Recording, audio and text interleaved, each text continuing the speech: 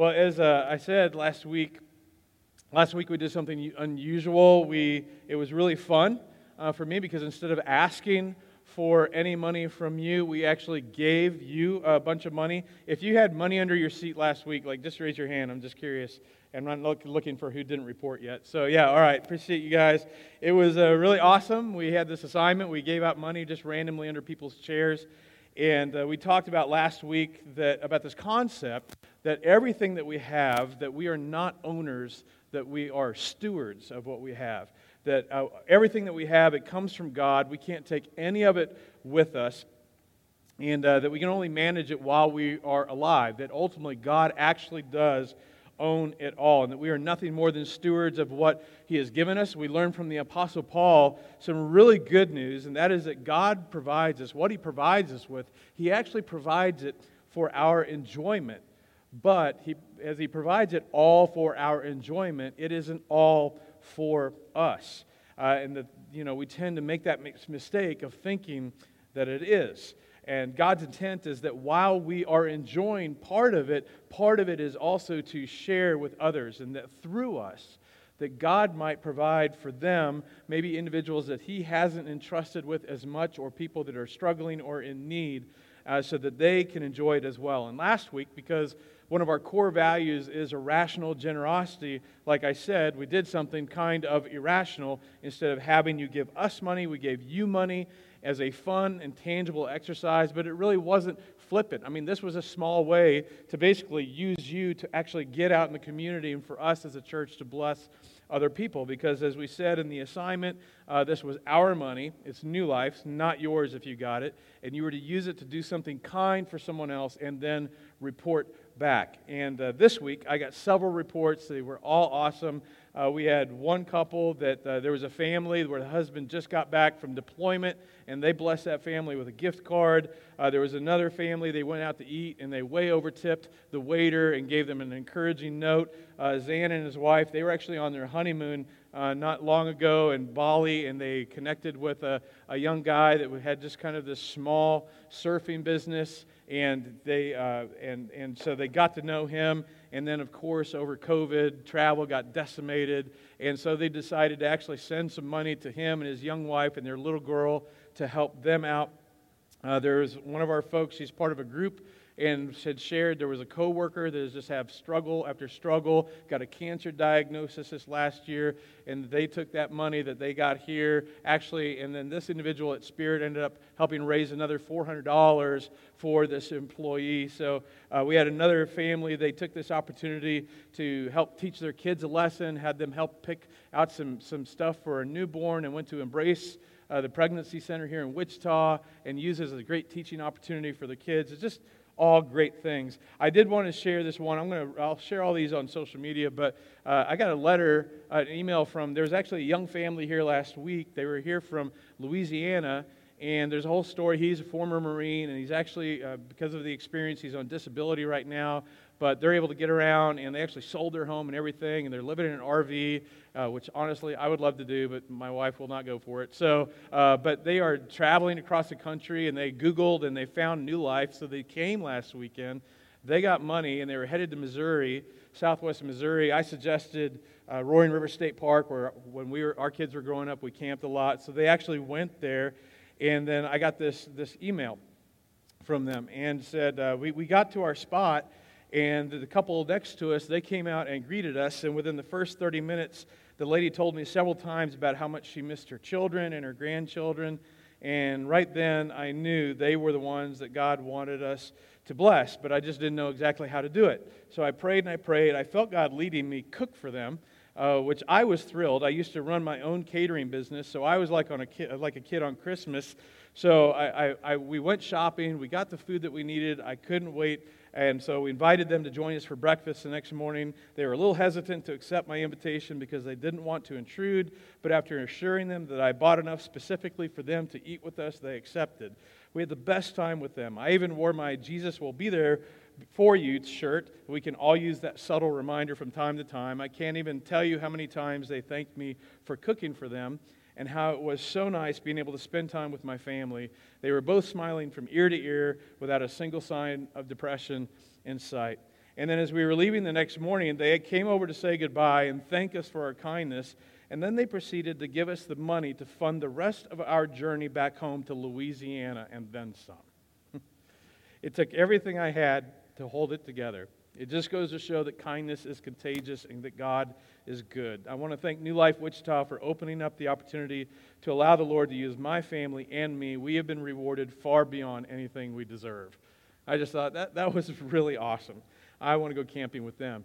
So this last week, I'll share, again, through this week I'll share some of the other stories. They're all great. But last week was really about the what. It was really about the what we're to do with our wealth, meaning everything that we have, our money, everything that's been entrusted to us, our jobs, our stuff, our education, our houses, our cars, our bikes, our Nintendo, whatever it is, that everything that we have is part of what God has entrusted to us. And today we're going to look to Jesus about the why. Why? Why should we be stewards? Now, Jesus was continually telling stories to teach us things about what God was like, about what heaven's like, life is like, how we should live. And of all the parables that we have of Jesus, about a third of them are on the topic of money. And in fact, a third of them are on the topic of money. And the reason that Jesus talks so much about money is because God doesn't just want our money. He wants so much more than that. Jesus talks so much about it because money dominates our thoughts in our life. In fact, a recent study showed that Americans think about money and work more than sex. And I use that as a line in an email that I sent out yesterday. I did have someone challenge me in a reply on that. But the interesting dynamic is, and I promise I'll keep this PG, but sex is a major stress relief. And just besides sex drive and attraction, one element that becomes a motivator in this area, and for individuals, one of the key reasons that individuals get drawn into porn and even into addiction to porn is because it's an escape from the reality and stress and anxiety that is usually tied to our jobs and money and financial stress. So it is interesting how everything's connected. Another study showed out of everything else that we think about, we tend to think about money more than any other thing in life, because we think about how we're going to acquire money. We think about the future and our jobs and pay raises, how to acquire more money, how to loan money, sometimes how to invest money or borrow money or count money, how to save money, sometimes how to give money away. But today we're going to learn from Jesus that if we truly want to be truly rich, then we've got to adopt God's perspective on money. So Jesus tells this story. It's found in Luke chapter 16. It begins at verse 1. Jesus also said to his disciples, there was a rich man who received an accusation that his manager was squandering his possessions. So the theme of this parable is about money. Now, if you read the Bible, most of you read the NIV version, the New International Version. I'm a big fan. I usually do as well. But for some reason, the NIV leaves out this conjunction. He also said to his disciples. And this is important because Luke 16 is tied to Luke 15. And Luke 15 begins with the parable of the lost coin, and then the parable about a man who had 100 sheep, and then he lost one and going to find it. Then there's a story about a father who had 2 sons, and one was lost, and the lost son went off to another land, and he squandered all his money that was actually his father's money. He spent it all however he wanted, entirely on his pleasure, and of course it ended poorly. So Jesus is contrasting the story that he just told in Luke 15. So he's telling this story. There's an owner. It's a rich man. He's got a manager. He's accused of wasting his possessions. So he called him in and asked him, what is this I hear about you? Give an account of your management, because you cannot be my manager any longer. I'm firing you. You're out. You're done. I'm tired of this. Get everything in order because you are done. Now, some of us have gone through the unfortunate experience of being fired in our lives. And for some of us, the truth is, it really was partially or entirely our fault. And as painful as it is or was, you knew deep down you could have done better. Or you could have handled your job better. You could have handled your role better. You didn't handle it as well as you should have. And it totally stinks, but so most of us can relate. And so this guy, he's fallen short in his position. So, like us, he asked, the manager said to himself, what am I going to do? What am I going to do now?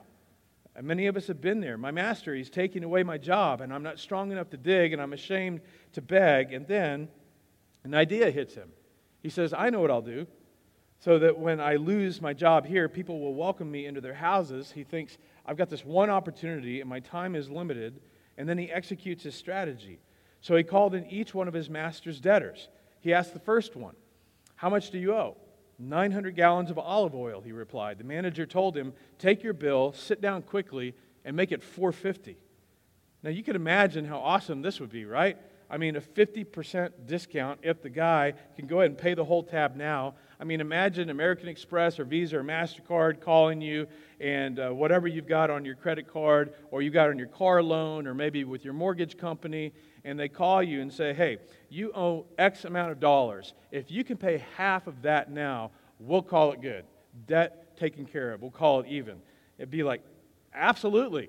Like, I will figure out how to get a hold of it. I can do $4.50 now, absolutely. The manager says, good. Then he asks the second one, how much do you owe? 1,000 bushels of wheat. Not as good of a deal, but he gives him 20%. He replies, take your bill, sit down, make it 800.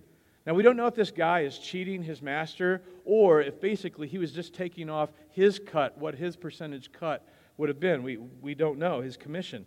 Maybe Jesus was just using an example of something bad that someone did to make a powerful point. But whether he was cheating his boss or just sacrificing his cut, we don't really know. But then what happens next is the key moment. Jesus says, the master commended the dishonest manager. It's like, what? Like, why would Jesus do that? Why? Well, because he acted shrewdly. Now, we don't, again, know if he's referring to him being dishonest before, which is why he is being fired, or how he handled this debt that these people owed his master. We don't know exactly, but Jesus' big idea is clear, that the owner in Jesus' parables always represents the God figure, and the God figure was praising this man. But why? Well, because the man acted shrewdly, he acted smartly, he acted wisely. And like we talked about last week, this man was a steward of a certain amount of resource with a certain amount of time, and Jesus celebrates how shrewd he was and the way he stewarded it. And then now Jesus is going to use this guy to instruct us. Some of us are old enough to remember the 90s, and there was the WWJD bracelets, the What Would Jesus Do bracelets. Well, Jesus says in this case it's WWDMD. What would the dishonest manager do, okay? You've been given a certain amount of stuff, a certain amount of time, certain relationships, certain opportunity, a job, money, cars, bicycles, everything under your care. He's saying, yes, spend some of it on you, on things that you really need, and then on things that you just simply want and just enjoy. And give some to the purpose of others finding out about Jesus. Give some to help the poor, the marginalized, the outcast, the most vulnerable, and give it generously and graciously. Set up college funds, like the ant that we learned from the Proverbs who stores up for winter. Go ahead and set some money into retirement accounts as you can. Get disability and life insurance. Track your money well. Save money. Learn how to negotiate a deal. Haggle. Read the fine print. Shop for a bargain. Use coupons. Jesus would say, hey, listen, be a shrewd steward of what God has put and entrusted into your hands. And remember last week we got this definition of stewardship. It's using God-given money and resources for God-given goals and objectives. So learn what his objectives and goals are, and then let that inform you. Let that inform you on how you steward what's been given to you. Because Jesus said, for the people of this world are more shrewd in dealing with their own kind than the people of the light. Jesus compares those who are following him with those that aren't. And he's saying, listen, you can learn from them. And here's how and why. I tell you, use your worldly wealth to gain friends for yourself, so that when it's gone, you will be welcomed into eternal dwellings. Now, I don't know about you, but that feels and sounds a little manipulative. It just does to me. But what Jesus is trying to do, he's trying to help us get what we have can give us influence with other people. That what we have should be used in a way that buys us influence with others, not for selfish gain and not to manipulate them, but to earn a voice into their life. for their benefit. I mean, we've all experienced how amazing no strings generosity can be, right? I mean, one of my most powerful memories, even after 3 decades, it still causes me to be emotional. As a young couple, we'd been married for a few months, and my wife and I, we were just broke as a joke, okay? And there was this older couple that now, as I think about it, we're that older couple now. But they just took a liking to us. And one day, the husband shook my hand, and when he pulled his hand back, there was a $100 bill that he left in my hand. And especially in 1990, that was a lot of money, okay? And at first, I was like, I can't accept this. He goes, oh, you will. He's like, because we remember what it was like to be a young couple just starting out, and we want to bless you. And we just couldn't believe it. And then, like, right after, like, we went grocery shopping, like, real grocery, like, turn away from the ramen noodles, get real Kraft macaroni and cheese instead of hot dogs. We got ground chuck, which at that time in 1990 was like 89 cents a pound. It was a glorious thing, okay? And we got, like, real food. And so what do you think happened? Well, the door into our lives really began to open up to this couple, and we began to pay more attention to them. And not only did we notice that generosity was one of their many wonderful qualities, but we watched how they loved one another and how they loved others. And we paid more attention to this. They gained influence with us. And just generosity is just one of the easiest ways to make a friend. I mean, you buy somebody lunch or buy them dinner, they pay more attention to you. You give somebody a ride. And suddenly they're more likely to listen to what you have to say. You help them move. You loan them your truck. You surprise them with a financial gift or a gift card. And Jesus is saying, like, this is the most excellent way. Like, this is the best way. Use what you have now for the sake of influence later. Use worldly wealth to gain friends, because on a day and time in the future that you may not know of, they may decide they're really going to open the door of their life to you. And either due to major financial loss or death, the day will come that you will no longer have any control over a single dime of your money and wealth. You just won't. It's temporary. So use what you have right now while you can, while you have some control, so that when it's gone, you will be welcomed into eternal dwellings. In other words, use what you have temporarily now for the sake of eternal influence later. So there will be people in the next life that will be grateful for you, the way you used what you used and had in this life. I mean, there's a correlation between how you use your money now and the next life. That's part of Jesus' point. That you want people there that will go, thank you. Like, my life was changed, and I'm here because of the way you used your wealth on earth. Again, some of you, like in the 90s, it was like the Ray Bolt song, like, thank you for giving to the Lord. So it's just like it's like this whole message is like, because of what you did with your worldly wealth, I'm here. What you invested. Because you invested in the local church, it reached and it served my family, or it reached and served my friends, or you use some of your worldly wealth to help fund a work, an organization that somehow connected with my son, and it just changed the trajectory of his life, or it just literally saved my daughter. Or because you were so irrationally generous with me, you didn't know this, but I began to pay more attention to you and I was willing to consider who and what you followed, and I decided I wanted that for myself as well, and to do the same, and now I'm here. I can't thank you enough. Jesus is saying right now you have authority and control over your earthly wealth, but at some point all of that goes away. So learn from the dishonest money manager who realized this huge life-altering principle. I have a certain amount of time and a certain amount of resource, and I must make the most of both to make a lasting difference, which means that we must never assume that it's all for us, that we should be generous. So Jesus is not saying money is evil, because money is not evil. It's simply about how we use it. As we quoted the Apostle Paul, God again has provided everything for our enjoyment, and because He loves us. So this isn't about feeling guilty, it's just about feeling responsible to enjoy it while using part of it also for things that really matter, that transcend this life. Because ultimately, wealth is a wonderful tool, but it's a horrible God.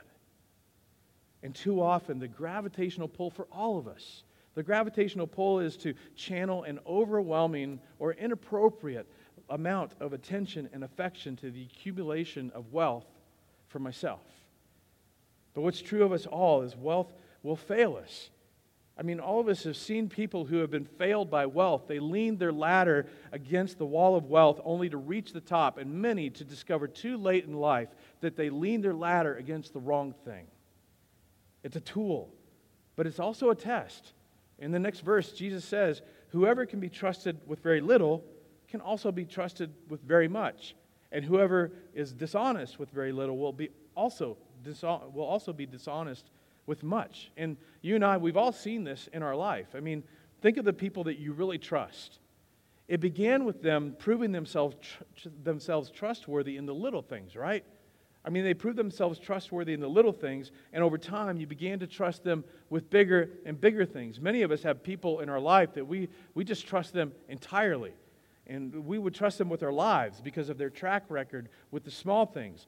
But if someone has lied to you, if they've lied to you about a little thing, or if there's something intuitively in you, it's just like, I just don't think this person is completely honest. Well, there's no way you're going to trust them with something big. So Jesus says, so if you haven't been trustworthy in handling worldly wealth, well, who will trust you with real riches, true riches? And if you've not been trustworthy with someone else's property, well, then who will give you property of your own? And again, he's saying there are eternal implications for how we steward and how we choose to steward our resources now in this life. And then he makes this huge statement.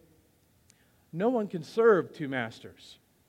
Either you will hate the one and love the other, or you will be devoted to the one and despise the other. You cannot serve both God, and of everything else he could have put in fill in the blank, God and, he chooses God and money. Now, again, just a moment of transparency. I intimately know the temptation to love money and wealth. I do. In fact, I remember when I first decided to go into full-time ministry, I'd gone to Bible college, and again, broke as a joke. We went back to stay with some of our best friends in San Diego when we went to see family. And this particular friend and his wife, the truth, they were really well off. And we were staying in their condo in San Diego and everything. And I remember laying there in bed one night. It just kind of hit me. If I go down this route, I am never going to live in a place like this. It's just not going to happen. And I had that moment. Like, am I ready? Like, is this a big enough deal? And obviously, I made my decision. But I get this. This tendency to love money and love wealth. And again, this is especially true for those of us who've experienced a season or more of our life where we have maybe had little, we may have had nothing. We have people that are part of our community at one point that were homeless. Okay, so I get this. We get this. We know what it feels like. I know well the temptation to love money and love wealth so much that it just grabs your heart. And that's why God doesn't just want your money. He wants way more than that. He wants your heart. And He knows that your heart is tied to your money. And Jesus says you can't love money and love and worship God, because though money is nothing more than a tool, the temptation for all of us is to make it the object of our affection. And far too often there's a subtle thing where we actually begin to worship God because of the money. Where it's like in our prayers, like, God, thank you. Thank you for the ways you've blessed me and taken care of me, the things that you've provided for me and given me. And this is a good thing to do. But part of what Jesus is trying to do is help us remember we don't worship God because of the money. We worship God with our money in such a way that we help other people experience the same grace, the same love, the same forgiveness that we've experienced. And I remember all those years ago that older man that gave us that $100 bill when we were young, he once said to me, Chad, you can never outgive God. And the amazing thing in my experience and what so many others have experienced is that the more generous you are, it seems like the more God blesses you with. I remember a friend of my father's that, like, he was a multimillionaire and he was just constantly giving money away, and he couldn't give it away fast enough. And he saw this prove true in his life. And I've just seen it in my own life, because when you prove faithful with a little, God seems to entrust you with more. So in our remaining time, I just want to help you how to actually apply all this. Years ago, there were back-to-back weekends where two men that I deeply respect, Andy Stanley and Dave Ramsey, They both preached messages on money at the church that I was on staff at up in Chicago. And it had a huge impact on me and on our marriage and how we approached our finances. And in his message, Andy posed this question: do you believe that there's life after this life? Do you really believe that? Most people do, but do you? And this question was just this sincere but massive question. And the reason why this question matters so much is, let's say you don't. Well, let's just assume that it's just this life and that's it. And that when you die, it's just like a candle, poof, it goes out, and smoke that just dissipates, and it's just nothing. If that's true, then honestly, you're wasting your time being in this big humid box this morning. You should have slept in. You should have just stayed home. You're wasting your time. We shouldn't even be doing this. I mean, the Apostle Paul says in one of his letters, if Christ has not been raised, your faith is futile.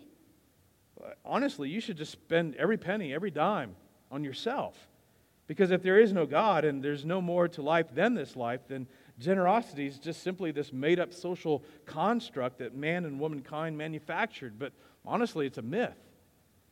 But most of us here believe there is more to this life than this life. Most of us, we believe it because hundreds of witnesses were adamant that Jesus did, in fact, predict and pull off his own death and resurrection. So it makes sense that we should take our cues from him. And Jesus is saying how you manage and steward your money, how you spend everything, your time, your opportunities, your resources, every single dime, it matters deeply. And God desires for you to use it, to spend it, to invest it in a way that brings joy to you and to others. And that weekend, Dave talked about this huge, wise, valuable approach to managing and stewarding money. He gave it in this order: give 10, save 20, live on the rest. Something memorable and portable. Give 10, save 20, live on the rest. And then Andy, in his talk, he also talked about give, save, live. Give, save, live. And about what it meant to be a good steward and a generous giver. And then he gave what he called just this 3P approach. And it is a framework. And it became really a framework for my wife and I. The first P is priority. That if we really believe that there's life after this life, and we want to be someone who's stewarding what we have well and that pleases the one who entrusted it to us, well, then that means making generosity and giving a priority. But as you well know, most people, they live, then maybe they save, though in 2019, studies showed that 69% of Americans have less than $1,000 in savings. Most people don't save. A huge percentage live on 102% of their income. But if there happens to be any left over, then maybe they save. And then, if there is anything left after that, living and saving, then maybe they would give. But priority giving means I'm flipping the script. It means I'm going to give, then I'm going to save, and then I'm going to live. And this was so helpful for me and my wife. We've been married for 32 years. Early in our marriage, we would get in disagreements over money and generosity. Shauna wanted to be more generous and to save because she was always the smarter one. To be embarrassingly honest because I hated being and feeling broke. I was still dealing with some of that tension of the life I kind of desired, but I knew potentially I couldn't have. And I got tired of ramen noodles. Honestly, I was just greedy. Plain and simple. And I would argue, we would get in these discussions, and I would argue, I'm giving my whole life to God, and I'm giving my life to service of the church. I'm giving so much, than finances, and I say that out loud. I'm just embarrassed that it came out of my mouth. But over time, God and my wife, who I respected, and other people that I respected, began working and shaping my heart. And within a few years, I embraced that my excuses and justifications were just that, excuses and justifications. And over time, giving simply became a priority and part of how we did things. And as I mentioned earlier, what we experienced was the more generous we were, the more it seemed that God entrusted to us, and it became fun. For example, a few years ago, our church took on a challenging financial goal to lead the way, and Shauna and I both decided to not give a percentage, but give a full month's salary. And like most, we had a mortgage, we had kids at home, we had bills, but we believed that this is what God wanted us to do. And that took place in December, and then 3 months later, I was doing the books and doing our taxes, and to my amazement, rather than being set back what we gave, we were actually ahead $7,000. And I couldn't believe it. And it was like all this, we got some random letter from the IRS with a check, like, the IRS ever do this? We got some random letter saying, oh, you overpaid your taxes like 7 years ago. Here's a check for $900. Or I got an email from the state of Illinois saying, hey, there's money here in the state that belongs to you. Send in this letter. Here's a check. It was just all this super weird, random stuff. And as I put it all together, I just laughed. I just laughed because once again, the joke was on us, because when we made the decision to give, like, it was a stressful decision, and I just pictured God going, just wait. Just wait. You've been faithful with a little. I'm going to entrust you with more. And the other thing that came out of this back-to-back message of Andy and Dave was a drastic change to our lifestyle. Because like most Americans, up to that time, we lived with pretty much zero margin. I mean, yeah, we gave, but we had a level of lifestyle that had us living check to check with zero margin. And so when we moved to Kansas in 2010, we had a huge garage sale. And I'm not exaggerating when I say that we sold 2/3 of our belongings.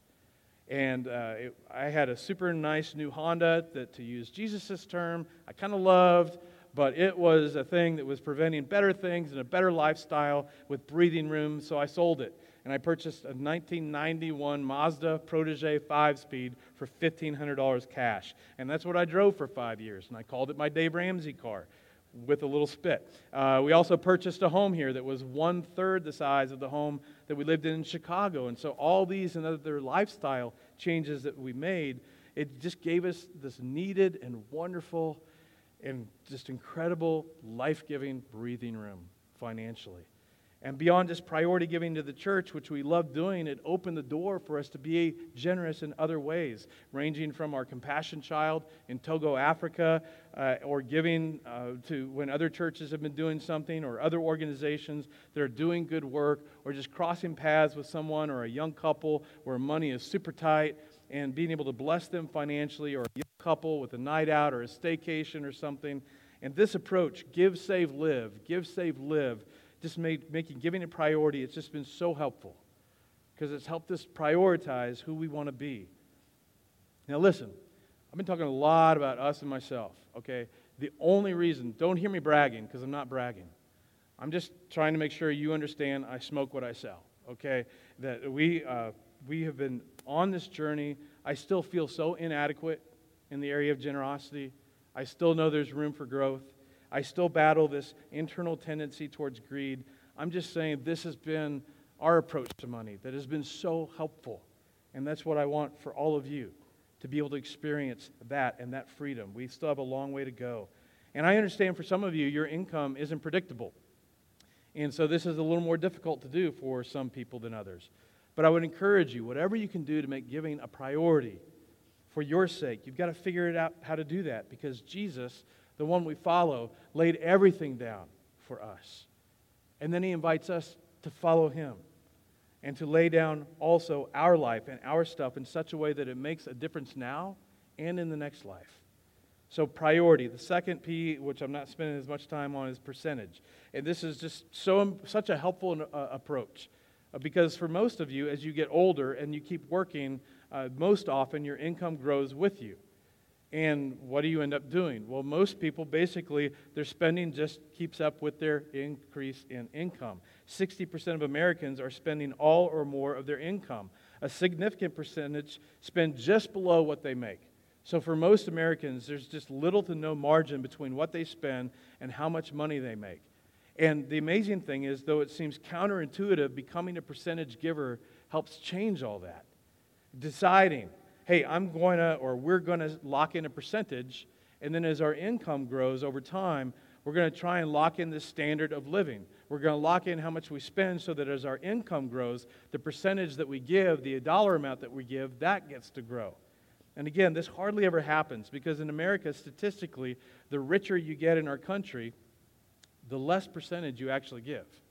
That's just a statistical fact. And it sounds a little crazy. In fact, some of you have thought, you looked at somebody else and you thought, if I ever had that much money, if I ever made that much money, I would give so much away, I would be so generous. But reality shows the more money a person makes, the less they give.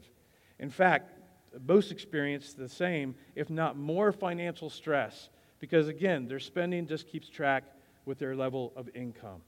And the beauty of Give, Save, Live and priority percentage giving is that those with a plan are nearly 2 times as likely to spend less than what they earn and save the difference than those without a plan.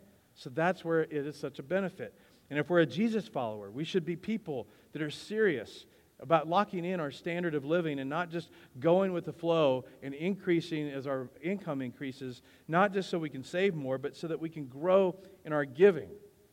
So I just encourage you, at the very least, figure out not a dollar amount, but just figure out as an individual or a family, what percentage are we going to give? And then give it. And then lastly, this is one of the most challenging, but as Jesus followers, we should also become progressive givers. In the New Testament, Jesus and Paul and John and others, when they talk about growth, one of the primary illustrations they use is fruit.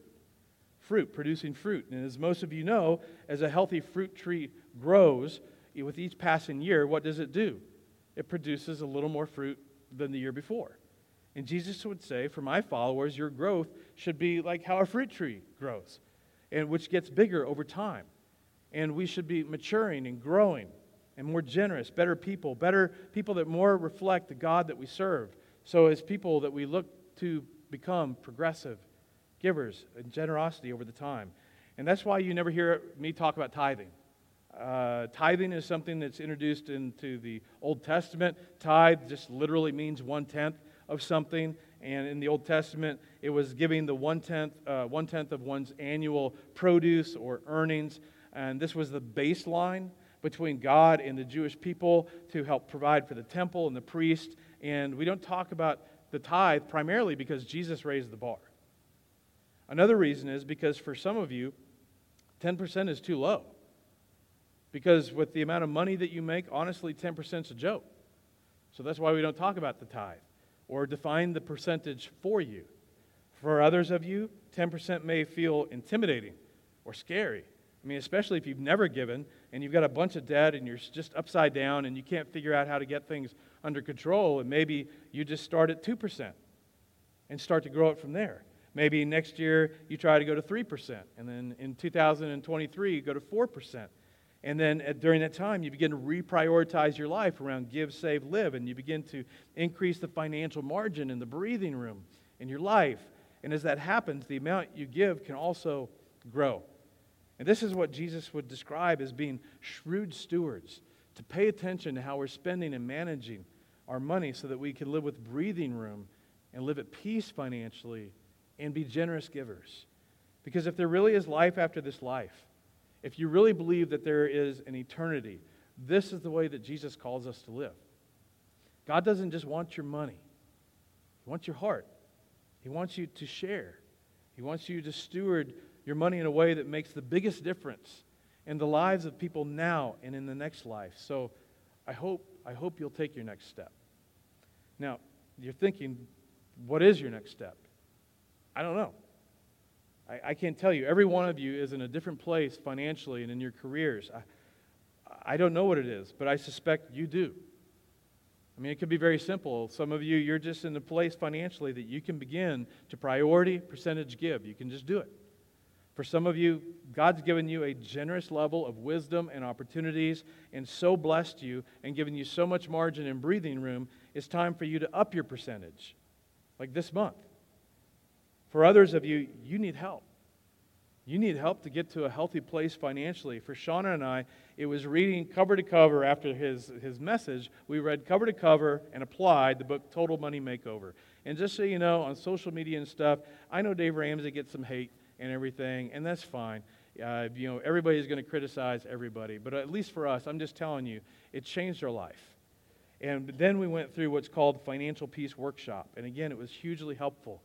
For some of you, you might be thinking, I've just got so much financial baggage and so many challenges financially, I'm just not able to do this. Well, you don't have to figure this out alone. Like, we'll connect with you. We will connect you with some great resources and connections to help provide mentoring and to help you learn how to move towards being financially free. And if you're interested in doing that, I mean, you can reach out to me. You can just email me, simple@newlifewichita.com, or message me directly. I'd love to help, but one way or another, please take your next step. Let's pray. God, I thank you so much that we have the teachings that we do have. I pray for every single one of us because, God, all of us, we have these battles. And as I say all the time, Jesus promised when he left that he would send a helper, that he would send his Spirit. And I pray for every one of us, God, that your Spirit would help us to break free from the grip of greed and stress and anxiety that's connected to money. And I pray, Father, you really would give us eyes to see. I pray, God, that our city would be impacted and the lives of people in our city would be impacted because we truly would become irrationally generous people. That we would prove that we can be trusted with more. But Father, we're going to need your help. We need one another. We need support and encouragement and accountability. But God, we're going to need you to accomplish this. So Father, I pray that you would help us to see everything is yours.